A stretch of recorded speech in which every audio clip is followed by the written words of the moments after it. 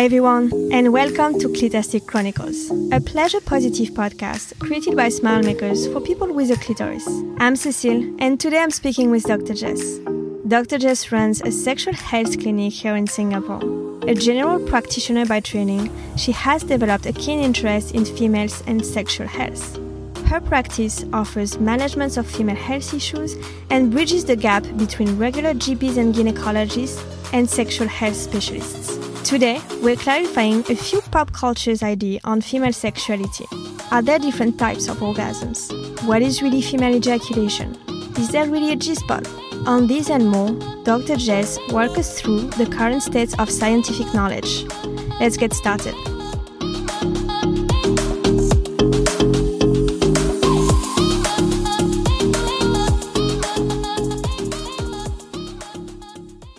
Hi, Dr. Jess. Thanks a lot for joining us at Smile Makers. Today we want to talk about what we call pleasure clarification. Basically, those topics where we read a lot of things in the media or even like in scientific studies, and we can get a bit confused about what's really what.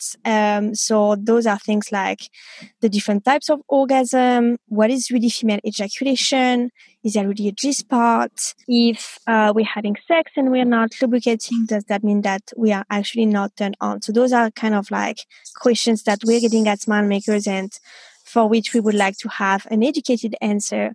So thanks a lot for joining us and helping us answer those questions. No worries, Cecile. Okay, let's start with the first question about the different type of orgasm. We hear about vaginal orgasm, clitoral orgasm, breast orgasm, orgasm with just the brain without even touching ourselves. Is there really different types of orgasm, or does it always come back to having a response from the clitoris? There's definitely different types of orgasms, and it doesn't mean that it has to boil down to having a response from the clitoris. Mm-hmm. And the clitoris doesn't always have to be the star of the show or the star of the night or the morning.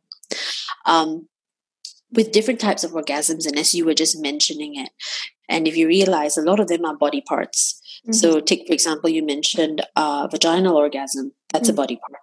Clitoral orgasm, clitoris is a body part as well. And you mentioned breasts. That's a body part too. Now, brain is a little bit higher level, right? It involves things like emotions, thoughts, fantasies, the way you feel.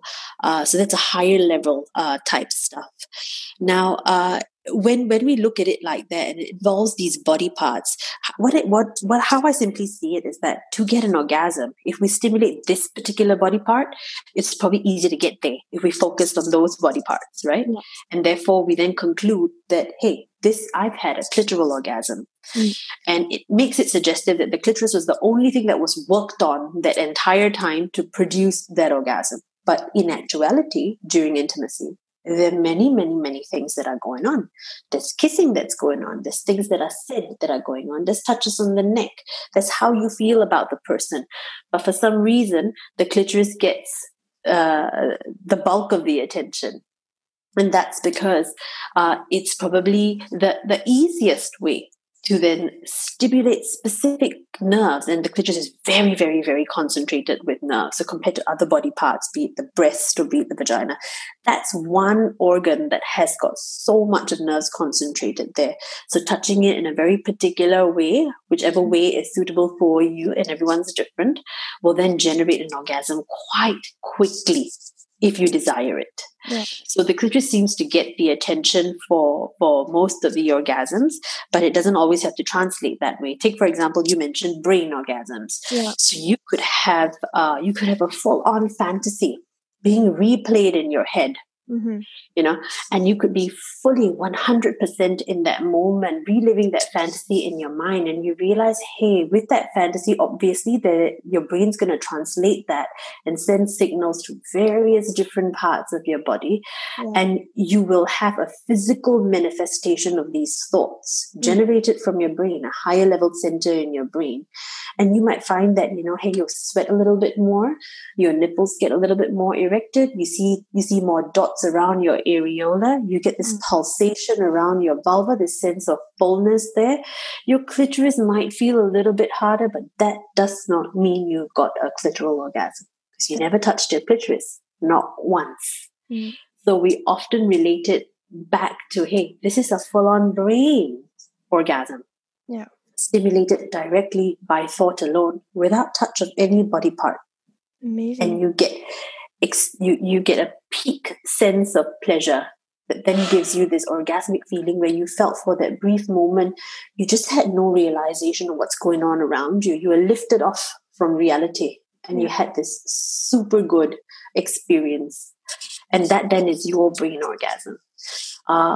When we're talking about the specifics in terms of body parts, it just means that they featured more in that intimate moment, be it with yourself or be it with a partner. It was the highlight of the intimacy that then generated that particular orgasm.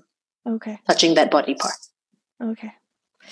The next question that I want to ask you today is about the topic of female ejaculation, because it's been featured a lot in media and I guess pornography, and it has become kind of a myth that people don't always understand what it is exactly and if there's a difference between squirting, female ejaculation, and if there's like a physiological reality to it, or if it's really like a social construct.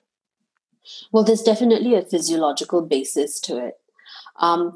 Again, it boils down to our need to see evidence. And if somebody can perform an act like squirt, hey, it's quite phenomenal, isn't it? Like, wow, something can in a pulsatile manner, in a projectile manner, be squirted or ejaculated out of a certain orifice around our vulva. And when someone can do something that is not deemed, hey, very usual, we don't usually see it, it's given a special pedestal. Yeah. And you've gone and say, wow, that's a phenomenon. I want to try and see whether I can do that.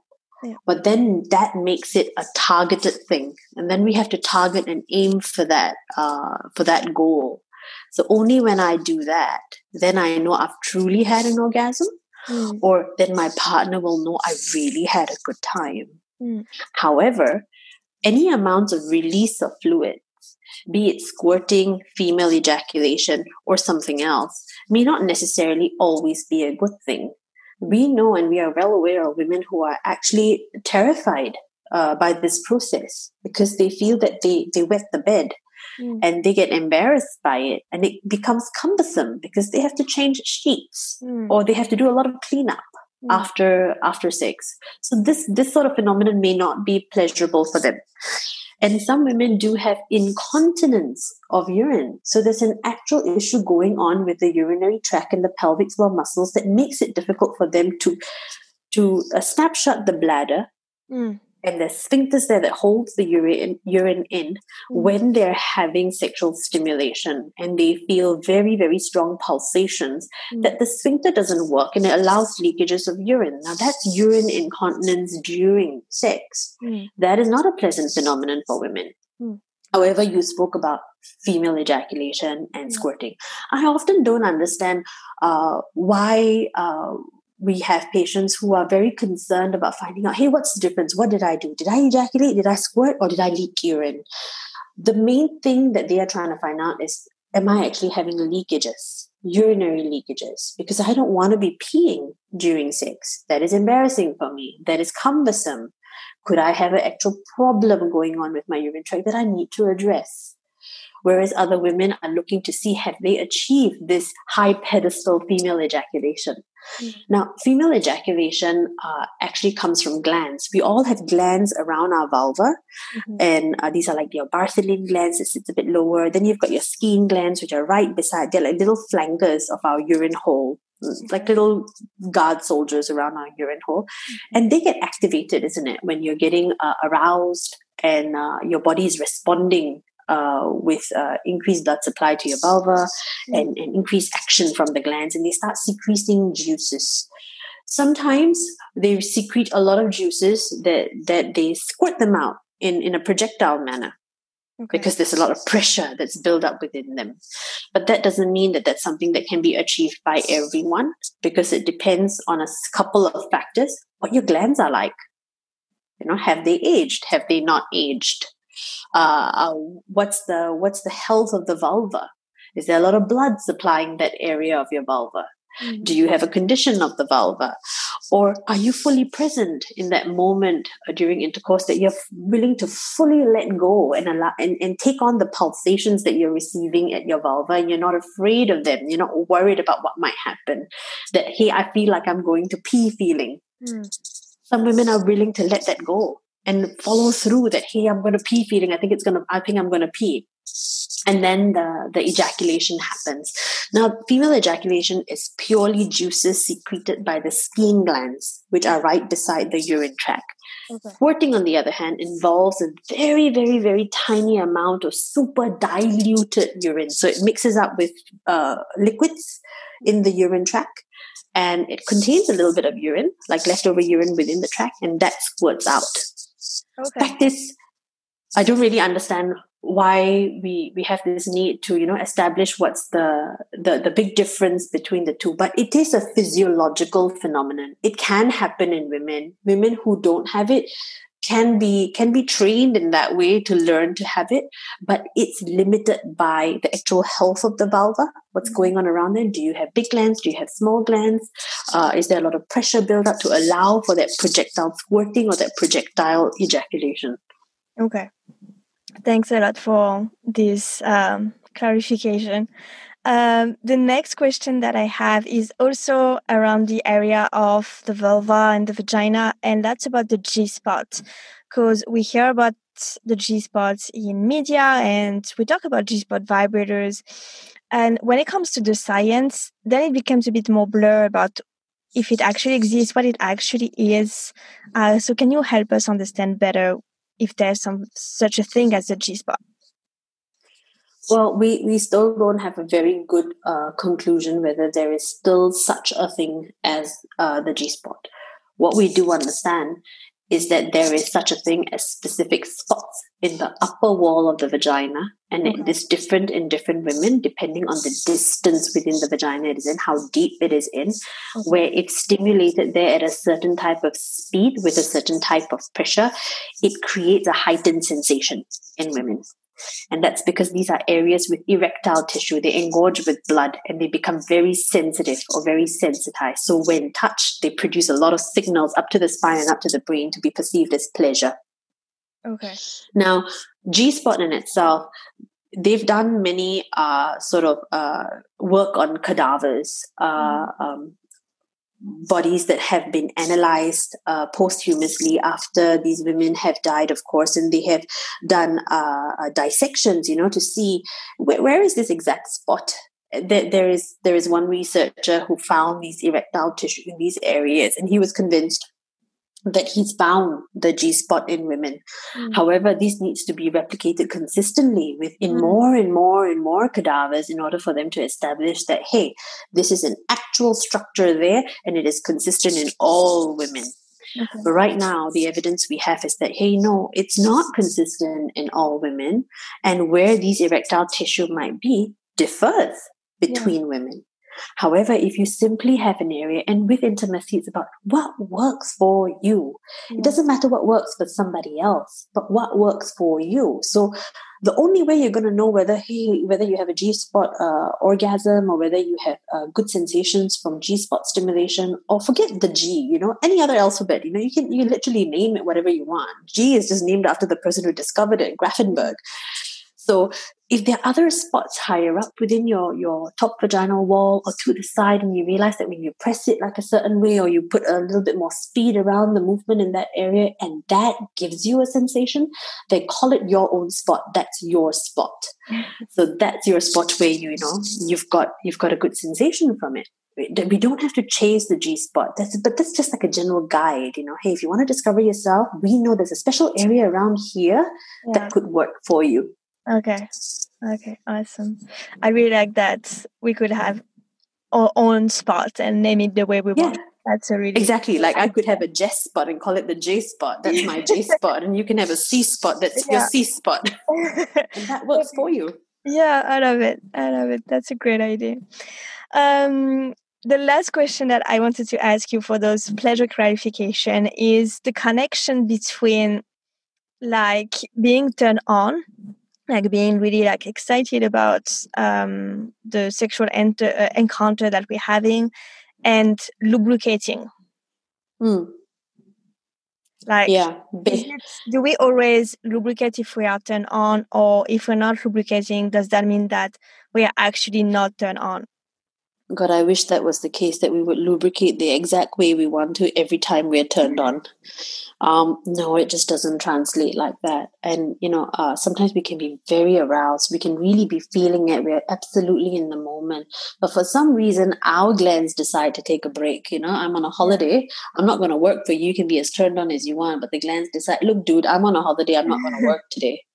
And that could rely on many factors, right? Like it could rely on medications that you're taking. It could rely on how hydrated you are on that day, what amount of stress you were feeling earlier on in the day.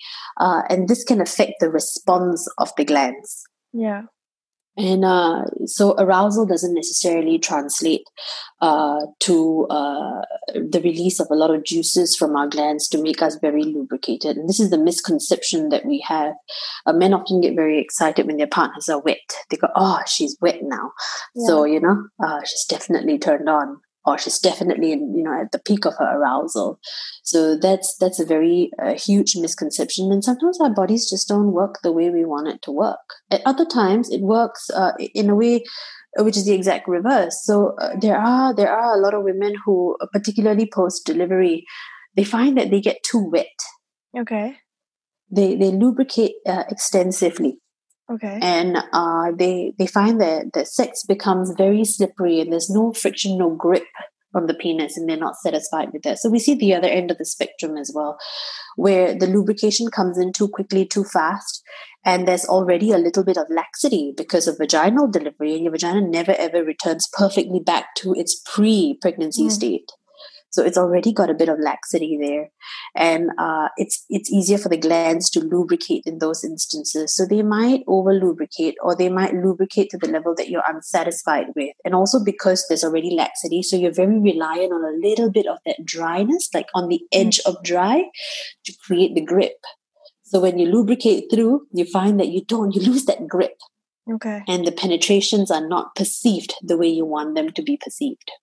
And is it possible that you're lubricating even though you are not turned on? Yeah, you surely are lubricating even when you're not turned on, because that's the natural function of these glands. They're not lubricating only to prepare for sex. Okay. They're not lubricating only to prepare for an entry of something. There are moments where, and every woman would have experienced this. You're just jollily walking along your way, and then you find that, oh, I feel a little bit wet. I feel something seeping through my underwear. Yeah. Like a little blob of liquid. You're not turned on, right?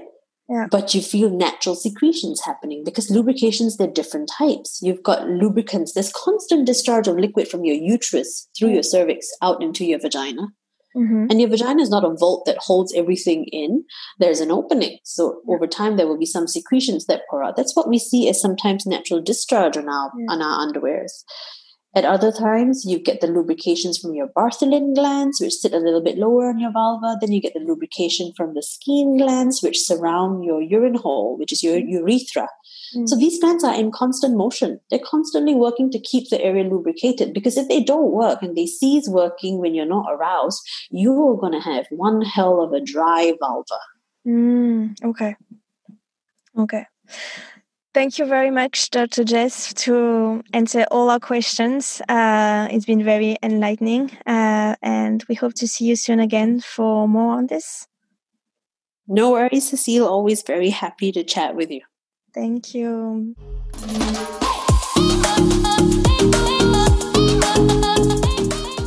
We hope you enjoyed this episode of Clitastic Chronicles and found snippets of wisdom that you can apply to your own sexual health. If you like this podcast, share it around with your friends and give us a 5-star review on Apple Podcasts or wherever you're getting your podcast from. This will help us make it easier to find. For more sex positivity, head to our website at smilemakerscollection.com. See you there.